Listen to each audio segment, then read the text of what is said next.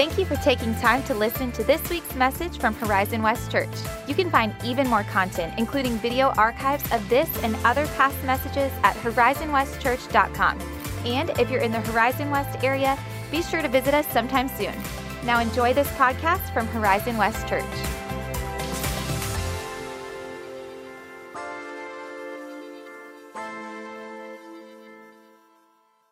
I want to say a huge thank you to my good friend Jason Lancaster and for coming out and leading us in worship this morning. Jason, yeah, you can commend that as well. Jason is one of the worship leaders at our John Young campus. He's worshiped, led on Sunday mornings. He's also led at our young adult ministry, at our Celebrate Recovery ministry, and a good friend. You may want to keep him in prayer. It's been a tough year. He's an Atlanta Falcons fan, so if you can just remember him. Absolutely. He's the valley of the shadow of death right there, man. Well, let me also just take a moment to celebrate our first missions trip as a campus. That is so exciting. This summer we get to go. There is a somewhat limited number of spots, although I'm hoping that the turnout is such that we say, you got to open up more spots for us. So there's nothing to do on it right now, but I wanted you to have the date, June 27th to July 3rd, because I know a lot of you're already going, man, my summer, I've got like 2 weeks open. Like it's already booked, right? And so I want you to just kind of circle that. If you and your family can participate, we'd love to have you. And we'll get more information on that and open registration in just a couple of weeks from now. Nikki and I got to go down to Puerto Rico in November. That was my first time being on the island, and to see what God is doing in the midst of some turmoil, politically, economically, with hurricanes and now earthquakes. And as you might suspect, God is up to something big when things happen like that, right? And God's doing some really cool things through church planters and churches on the island of Puerto Rico. So stay tuned there. I also want to celebrate an incredible groups launch party on Thursday night. And I want to give you just a quick report on that. Praise God, we have 8 brand new groups starting with at least 85 people that we know took their first step to join a group. You can applaud. In fact, if you are one of those new group members or leaders, I would love for you to just stand where you're at. We want to applaud and celebrate with you. If you're a brand new group member or leader, they're all humble and embarrassed to do it. Y'all give it up for these guys. This is awesome. This is awesome. You guys can be seated. This is a core part of the mission God has given us, to be a diverse community of good friends, together doing good works and sharing the good news of Jesus in our world. And one of the places that happens is in the context of groups that meet in homes around the community. We believe at Horizon West Church that when God moves, good happens. And God is on the move here at Horizon West Church. Well, with that, I want to introduce the series that we're beginning today. You will know as soon as I tell you the name of the series that I didn't come up with the title. The series we're entering is called #Blessed, okay? Anybody ever use that hashtag? I know that's kind of a thing, or maybe that was a thing. But the subtitle there, or the tagline there is, it's not what you think. It's not what you think. So if you've got a Bible or a Bible app, go ahead and turn to Matthew chapter 5. We're going to jump in here. And you know what? As we do that, let me slow myself down long enough to pray. Can I do that? Oh God, we are such a grateful people. God, we're going to learn things in your word today and discover things that are life-giving. God, life-giving because we learn that it's not about us. It's not about our goodness, our performance, how diligent we are, but that the whole story of the universe and human history is the story of a good, good God. And we are a grateful people because of your grace. And so, God, would you illuminate things in your word this morning? Would you help us to leave here with a greater vision of you and a greater sense of what you've called us to do in the world? We pray these things in Jesus' name. Amen. Let me read for you, and you can read along with me if you've got a way to do that. Matthew chapter 5, verses 1 through 12. I'm actually going to read the entire passage that's going to be the passage that we're going to use for this series, and then we're going to hone in on just one of these verses. Matthew chapter 5, beginning at verse 2, it says this: "And Jesus opened his mouth and taught them, saying, Blessed are the poor in spirit, for theirs is the kingdom of heaven. Blessed are those who mourn, for they will be comforted. Blessed are the meek, for they will inherit the earth. Blessed are those who hunger and thirst for righteousness, for they will be satisfied. Blessed are the merciful, for they will be shown mercy. Blessed are the pure in heart, for they will see God. Blessed are the peacemakers, for they will be called sons of God. Blessed are those who are persecuted for righteousness' sake, for theirs is the kingdom of heaven. And blessed are you when others revile you and persecute you and utter all kinds of evil against you falsely on my account. Rejoice and be glad, for your reward is great in heaven, for so they persecuted the prophets who were before you. I want to hone in on one of these verses in a second, but before I get there, I want to just draw your attention to the fact that there's a word that continues to pop up in these verses. If you missed it, you weren't paying attention. It's the first word in 9 of the verses. It's the word blessed, or in the Greek original language of the text, the word makaria or makarios, 9 times in those verses 3 through 11. And that word means rich or happy. Jesus is saying, I'm going to show you how to be happy. Many people have referred to this passage or these verses as the Beatitudes. For the life of me, I couldn't figure out why when I was growing up. What in the world does that mean? If you grew up around church and you've had the same question, I'm going to illuminate you this morning. The word was actually taken from a Latin word, beatitudo. Sounds like when I'm trying to make up Spanish, but that's actually what the word is. And we anglicized it to Beatitudes. But if you ever wondered about that, if you hear me use the term Beatitudes, it's a super churchy word, so I'm going to apologize up front, but it's probably going to show up a time or two as I speak. That's what I'm referring to. The Beatitudes are the blessed R's of Jesus in this passage. Well, one of the questions that's been debated around the Beatitudes or this passage is what Jesus is saying in the passage descriptive or prescriptive? And here's what I mean. It could be that Jesus is saying, when you just find yourself in a situation where you're poor or mourning or hungry, that's a happy place to be. He's just describing a reality. Or is what Jesus is saying prescriptive, meaning get poor, get hungry, get merciful, because that's the path to happiness. My answer to this theological debate is simply that it doesn't matter. If it's descriptive, guess what I'm automatically going to ask myself? Well, how do I get to be that? Right? Like, if this is the path to happiness, how do I become this? How do I become pure in heart? How do I become a peacemaker? It begs the question, how do I become? And the rest of the Sermon on the Mount is going to be an answer to that question.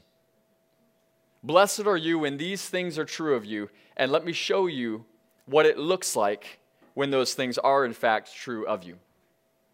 Well, the context we know for the entire series in this passage is going to be first century Israel.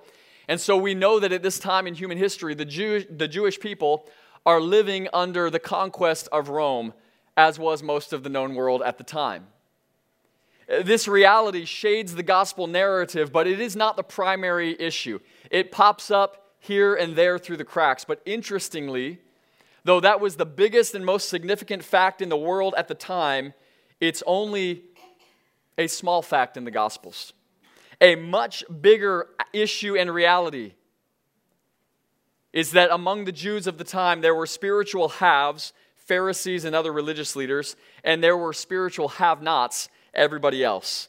And this reality is far and away the primary context in which Jesus steps into. I think there's a lesson here.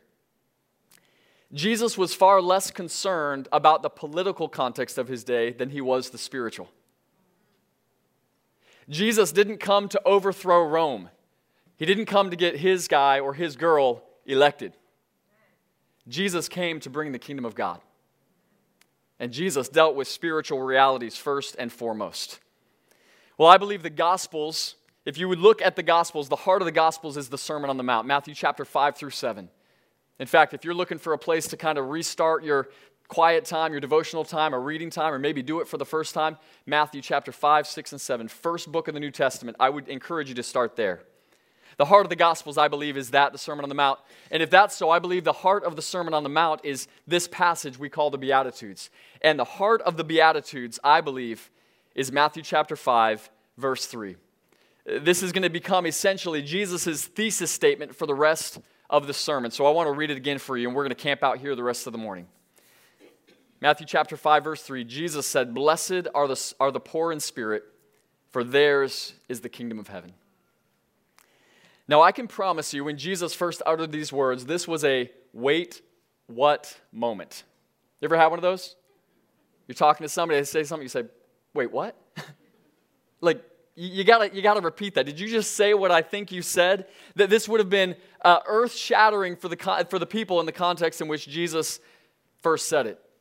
Because no one in the history of the world has ever said, blessed are the bankrupt, or happy are the have-nots. And certainly a rabbi, a spiritual teacher, isn't going to say, and it's a really good thing when that's true of you spiritually. This caused an incredible amount of turmoil. This is disruptive to the people that Jesus is speaking to. But to understand this, you need to know Jesus' word there, poor. When he says, blessed are the poor in spirit, he's using a word that in the Greek is the word patokos. And there's different words for poor. Some of it means like, you don't have a lot. You need some help. You need some assistance. That's not what this word is. This word means destitute. This is the word for those who are sitting outside of the temple or laying outside of the temple begging for alms. This was the really, really poor, what we might call extreme or abject poverty. That's the word that Jesus uses. It's not those who have just a little spiritual good to their credit. It's those who have nothing at all. I've shared the story, but it'll be new to some of you. When Nikki and I were first dating, I think it was our 5th or 6th date. It was sometime in that first month or so. And we were going to go see a movie. So I go to the movie theater, and this is like circa 2008, so I was still like getting money out of the ATM or whatever. And so I go to slide in my card and get $20 for movie tickets. You know where this is going, right? The thing came up, it said insufficient funds. So what do you do when you're on your 5th or 6th date? I might have lied. Okay, here's what happened. I said, hey, for some reason my card's not working. I don't know what's going on here. And she's like, oh, no big deal. I'll cover it. So then we got married, and I told her what happened later. But that was... Again, I'm not prescribing I'm just describing what happened in the situation. It was embarrassing. It was humiliating. It's like, man, you're telling me I don't have $20 in my bank account. That was true. Not saving. I mean, I had nothing. I was sleeping on a mattress in a church office. Like, I was destitute. Nikki has often said to me, man, love is blind. What was I thinking, right? Like, Jesus said, when your spiritual bank account reads insufficient funds, you're on the cusp of discovering God's biggest and best blessings. So what are those blessings? I want to spend the remainder of my time looking at 3 blessings of spiritual poverty. And we're going to learn these blessings through the lives of 3 individuals, all who are going to be written about by Luke. And what's fascinating to me about that is Luke himself is a non-Jew, or what we call a Gentile. So in the first century in Israel, Luke himself was an outsider. He was one of the poor in spirit. He was one of the have-nots. And he's going to give us 3 examples of what it looks like to be on the cusp of God's blessing. The first one is going to be through a tax collector. You can begin flipping over to Luke chapter 18. We'll have it on the screens as well. This we know is a parable. A parable is a story that reveals a timeless truth that Jesus is going to share. And though it is a parable or a story, it's based on a true story. You need to know that in the first century Israel, Jewish tax collectors were the scum of the earth. Now, some might say tax collectors still are, but in the first century Israel, they really were, and here's why. Tax collectors in first century Israel were Jewish, primarily Jewish men and women who collected taxes for the Roman government and, oh, by the way, took a little off the top for themselves. So not only were they deceitful, and most of them thieves, they were also sellouts. They were guys who were working for the man, and the man was Rome. And so they were hated. They actually had their own category. In Scripture, it's often referred the sinners and tax collectors, the worst of the worst. And yet Jesus is going to use a tax collector to reveal this truth. By the way, did you know that Jesus called a tax collector named Matthew to be one of his disciples? He also called a zealot named Simon. The zealots were the people who thought that their mission in life was to destroy Rome. They wielded swords. Most of them had incited riots or committed murder. Jesus said, hey, tax collector, who everybody says is a sellout to Rome, follow me. Zealot, who thinks that the kingdom's going to come through the sword by taking down Rome, follow me. When people followed Jesus, they came together, right? There's a lesson for us there. So let me read. Luke chapter 18, verses 9 through 14. Here's the story that Jesus tells. Jesus also told this parable to some who trusted in themselves that they were righteous and treated others with contempt. 2 men went into the temple courts to pray, one a Pharisee, the other a tax collector. The Pharisee, standing by himself, prayed this way, God, I thank you that I'm not like the other men, extortioners, unjust, adulterers, or even like this tax collector. I fast twice a week. I give tithes of all that I get. But the tax collector, standing far off, would not even lift up his eyes to heaven, but beat his breast, saying, God, be merciful to me, a sinner. Verse 14, I tell you, this man went down to his house justified rather than the other. For everyone who exalts himself will be humbled, but the one who humbles himself will be exalted. Now, when Jesus says 2 men went to the temple to pray, one a Pharisee and one a tax collector, everybody is ready for the reveal.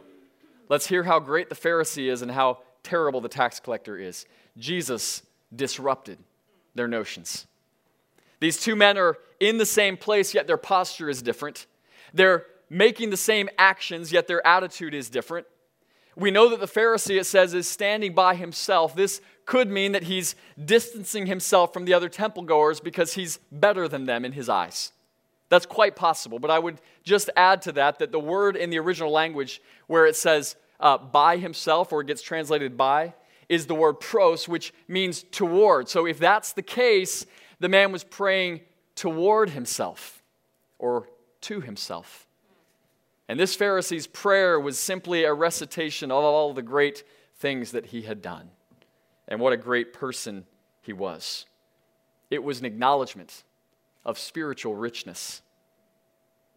Jesus tells us later in the Sermon on the Mount that the Pharisees they loved to show off their spiritual riches. In Numbers chapter 15, the law commanded that Jews wear tassels on their garments. And so the Pharisees made them like so long that they would drag in the dirt and they would walk through the city and everybody go, wow, look how they follow even the little commandments to such a letter.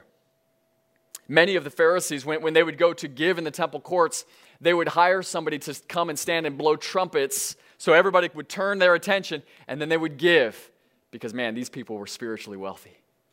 In fact, when they fasted, remember the Pharisee says, I fast twice a week. So these guys would probably look like me, they didn't carry a lot of extra weight, but when they do it, you know what they did? They disfigure their faces. They put dirt in their hair. And they come to the temple, oh God, I love you so much, I'm not even eating. And people would just, man, these guys are incredible. All the things, all the spiritual wealth and riches, all the letter of the law that they keep. How different is the tax collector? Listen again. The tax collector standing far off would not even lift up his eyes to heaven, but beat his breast, saying, God, be merciful to me, a sinner. See, the Pharisee distanced himself for one reason. The tax collector distanced himself, I believe, for the opposite reason. The tax collector is going, I don't deserve to be among these spiritual people in the temple. And I certainly don't deserve to stand before a holy and living God. But God, if you would, be merciful. I'm a sinner. I don't deserve it. But if you're good, if you're merciful, please remember me. Here's the first lesson we're going to learn this morning. Spiritual poverty positions us to recognize the holiness of God. It positions us to recognize the holiness of God. The more impressed you are with God, the less impressed you'll be with yourself. The opposite is true as well. When you start feeling really self-impressed, when you start, wow, look at all the things that I am doing and all the accomplishments and the accolades, guess what? Your view of God has shrunk. The tax collector, despite his sinful condition, saw God in such a holy way, a majestic, glorified way, that he saw himself so small, and it had an impact on the way that he came to God that the Pharisee couldn't understand.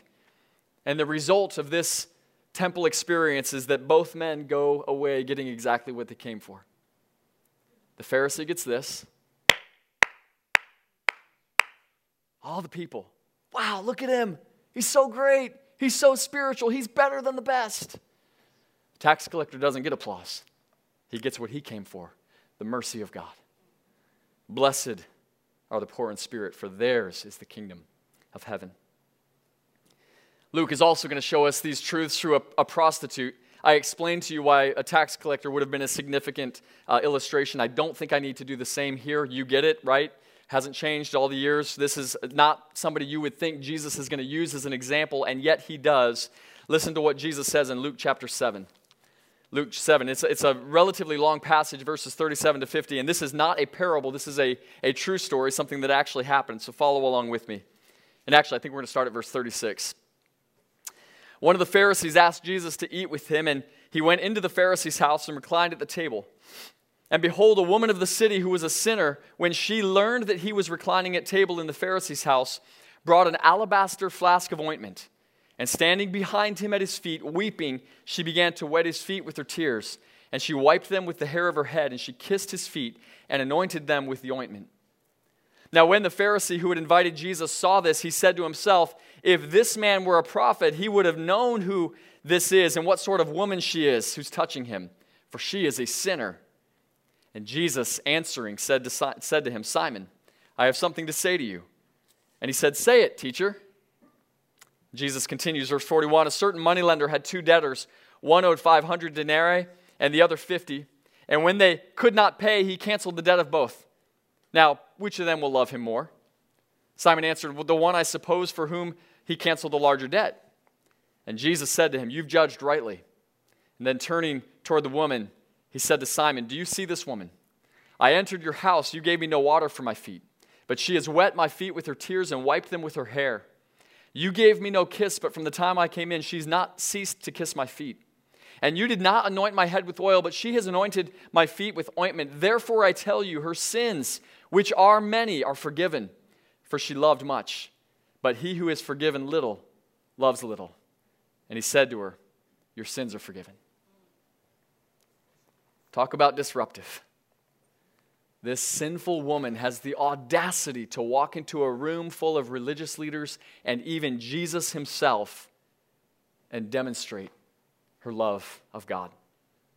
You'll notice in the passage some similarities with the parable Jesus told. Both of these individuals, the tax collector and the prostitute, represent the lowest class of people in the first century Jewish context. Both are also nameless. We don't know them other than the term sinner. They literally are only known as sinners. And both stories involve religious leaders or Pharisees for the purpose of showing how not to be. Did you catch that? In both contexts, the parable and the real-life situation, the Pharisees, the spiritually rich, those who are supposed to be the heroes of the story, end up to be the opposite. And there is a lot here, and that's for another day. What I want to do is just hone in on verse 47. What does Jesus mean when he says he is forgiven little, loves little? It should beg the question, do you mean there are degrees of forgiveness? Some people have a small debt of sin paid, others have a large debt of sin paid. Is that what Jesus is implying? Well, the whole point is no. I would say it to you like this. How many of you guys got Disney Plus now on your TVs, right? Okay? Yeah. I'm just curious. How many have cable? Man, it's a new day. All right. Way to go, Disney. So how much is your Disney Plus? Is it like $7 a month or something? $80 a year? You're doing it the right way. All right. So if I say to you, look, I'm going to pay that $80 bill. You can have Disney Plus for a year. You don't owe that debt anymore. You'd be like, that's cool, Chris, thank you. That's a nice thing that you did. You're a good guy. That's what I would expect you to say anyway. What if I said, hey, tell me your mortgage. Let me pay that for a year. I'm not doing that, by the way, nor could I, but it's different, right? It's different. Jesus' point is not that there are different degrees of forgiveness. Jesus' point is there are different degrees of recognition of how much God has done. And the Pharisees going, gee, Jesus, thanks for paying my Disney Plus account. And the sinful woman's going, Jesus, you paid everything. I had nothing to bring. You didn't just fill the gap. You are the gap. You did it all. And because of that, it elicited something in her heart. The second lesson and the second blessing. Spiritual poverty positions us to experience the love of Jesus. So first to recognize the holiness of God and then to experience the love of Jesus. This term alabaster flask, we don't use these kind of words anymore, but what it is basically a box or a jar of perfume. Now remember what this woman does for a living. Do you think that an expensive jar of perfume might be helpful for her as a prostitute? In fact, a similar thing happens in John chapter 12, and we learn that the cost of such an item was nearly a year's worth of salary. And she cracks it and pours it out on the feet of Jesus because extravagant grace demands extravagant love. See, the Pharisee didn't experience it. He thought Jesus gave him a pat on the back and he'd give one back. The woman knew that Jesus had done for her what she in no way could have done for herself. The woman learned, "Blessed are the poor in spirit, for theirs is the kingdom of heaven." The last example Luke is going to give us actually doesn't come from the Gospel of Luke, but rather it comes from the life of a man named Paul. Previous examples, we see the negative example of the Pharisees, but in this example, we're actually going to see Paul be someone as a Pharisee who experiences a renewal of heart that puts him in the category of the poor in spirit. And Luke writes a lot about that in the book of Acts. Acts chapter 9, we learn Paul's story. He's on his way to persecute Christians. He's on his way to do what he believes is the duty of God because, again, he's the spiritual in class. And he's a radical transformation and learns that he is not who he thought he was. And Paul writes about that in Philippians chapter 3. Philippians chapter 3, and this is what it says. This is Paul's account of his own life, chapter 3, verses 4 through 6. I'm going to start kind of in the middle of the verse here. Paul says this: "If anyone else thinks he has reason for confidence in the flesh, I have more. Circumcised on the 8th day of the people of Israel, the tribe of Benjamin, a Hebrew of Hebrews, as to the law, a Pharisee, as to zeal, a persecutor of the church, as to righteousness under the law, I was blameless." Pause, time out. Isn't Paul doing what the tax collector in the temple did? Look at my good deeds. I was the best of the best. I'm the one. I have all the spiritual credit in the world. And then Paul gives us the ultimate juke. Because what becomes his pile of good deeds, he's about to just push over onto the ground and watch it shatter. Listen, verse 7. "But whatever gain I had, I now count as loss for the sake of Christ. Indeed, I count everything as loss because of the surpassing worth of knowing Christ Jesus my Lord. For his sake I have suffered the loss of all things, and I count all of it as rubbish in order that I may gain Christ and be found in him, not having a righteousness of my own that comes from the law, but that which comes through faith in Christ, the righteousness from God that depends on faith, that I may know him and the power of his resurrection and may share in his sufferings, becoming like him in his death, that by any means possible I may attain to the resurrection of the dead." As Paul builds this tower of his accolades and accomplishments, what he's going to do is not demonstrate his self-sufficiency, but demonstrate his Christ sufficiency. He comes to the opposite conclusion as the Pharisee in the temple. What Paul is going to say is, listen, use me as an example. Because if there was a way to have enough spiritually, to be good enough for God, to attain it on my own, I'm the example. And Paul's going to say, but I learned I was bankrupt. I learned that I had nothing. I learned that it was all of Christ.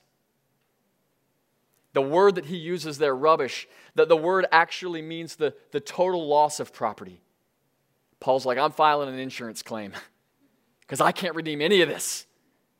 This is all lost. This is all damaged. This is all wasted. This doesn't get me anywhere.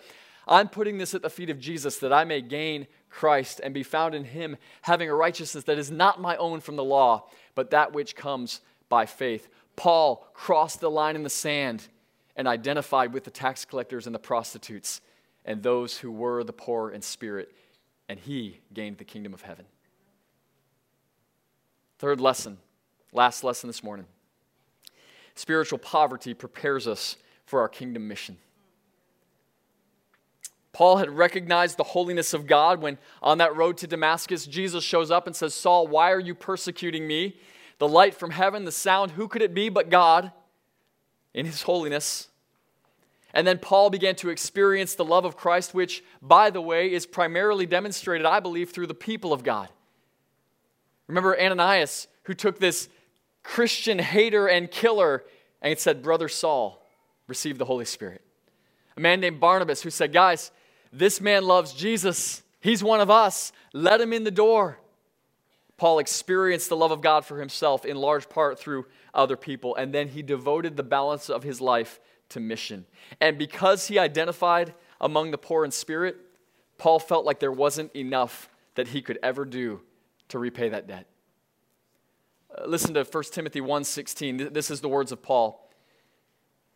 He says, but I received mercy for this reason, that in me, as the foremost chief of sinners, Jesus Christ might display his perfect patience as an example to those who were to believe in him for eternal life. Paul not only crossed the line to count himself among the poor in spirit, he said, guess what? I'm actually the worst of the worst. I'm beyond bankrupt. I'm beyond destitute. My cupboards are bare, my pockets are empty. That's what Max Lucado uses. That's the phrase he uses. I've got nothing to bring. I am simply, as Martin Luther said, a beggar, showing others where to find bread. Paul, the great, rich performer of God and for God, becoming the poor in spirit. Because if the grace of God could reach Paul, then there was no one too far. See, I love that illustration because a lot of us, maybe we can't relate as well. Some of us can. But many of us can't relate as well with the tax collector, the prostitute. We go, man, but I know what it looks like to think that my pockets are filled. I know what it's like to think my spiritual bank account is full. And the lesson I need to learn is that gets me nowhere with God. It is all of grace accessed by faith. That's the lesson. Even a Pharisee can learn it by the goodness of God. Paul devoted the rest of his life to mission.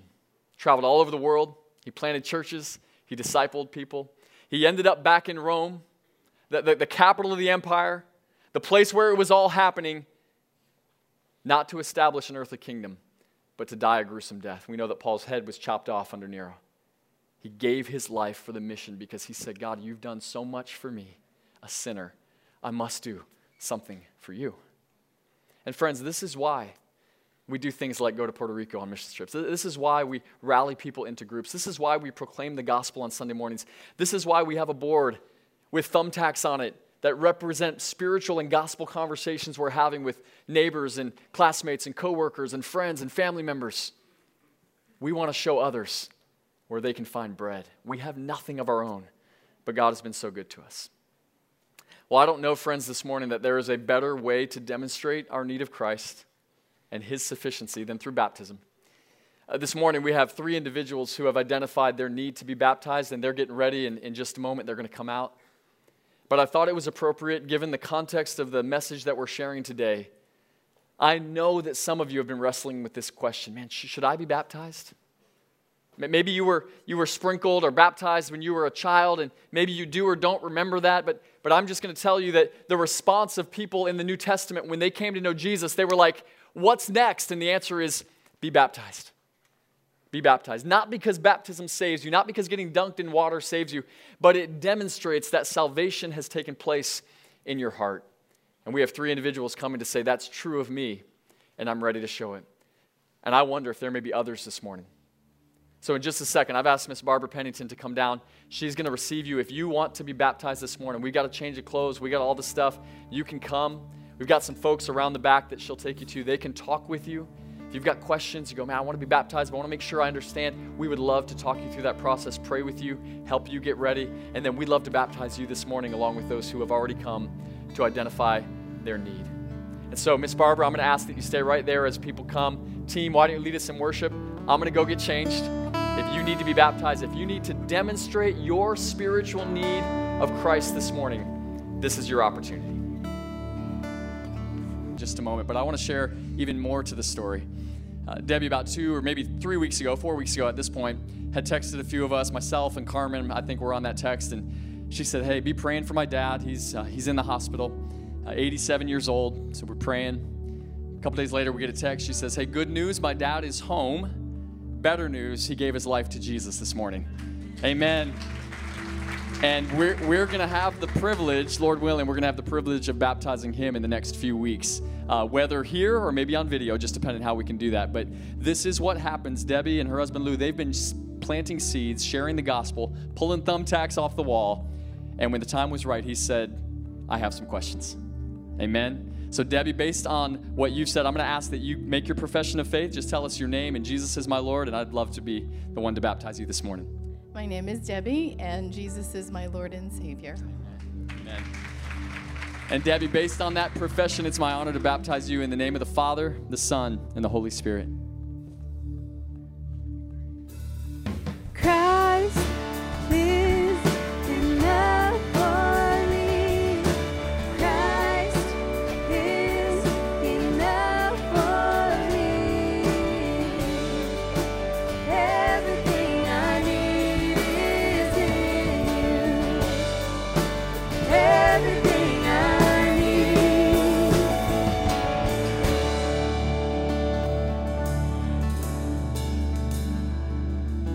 This is Lula Eck. Her parents, Tim and Becky, are back here as well. Been part of the church for quite a while at this point. And Lula's 7 years old. Becky reached out and said, hey, our daughter is ready to be baptized. And so I had the chance to meet with Lula and also with her parents and identify the two things we look for, whether it's a young child or an older adult, anywhere in between. Does this person understand the gospel, that Jesus died in their place and was raised to life on the third day for them? And do they demonstrate a heart that's been changed? And even at a young age, we saw that was the case with Lula. And so, Lula, why don't you go ahead and make your confession? My name is Lula, and God is my Savior. Amen. Amen.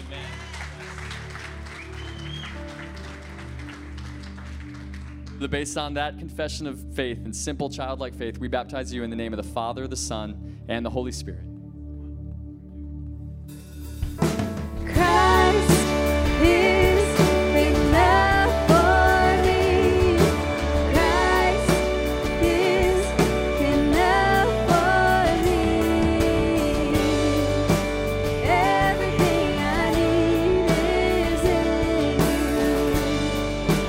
Everything I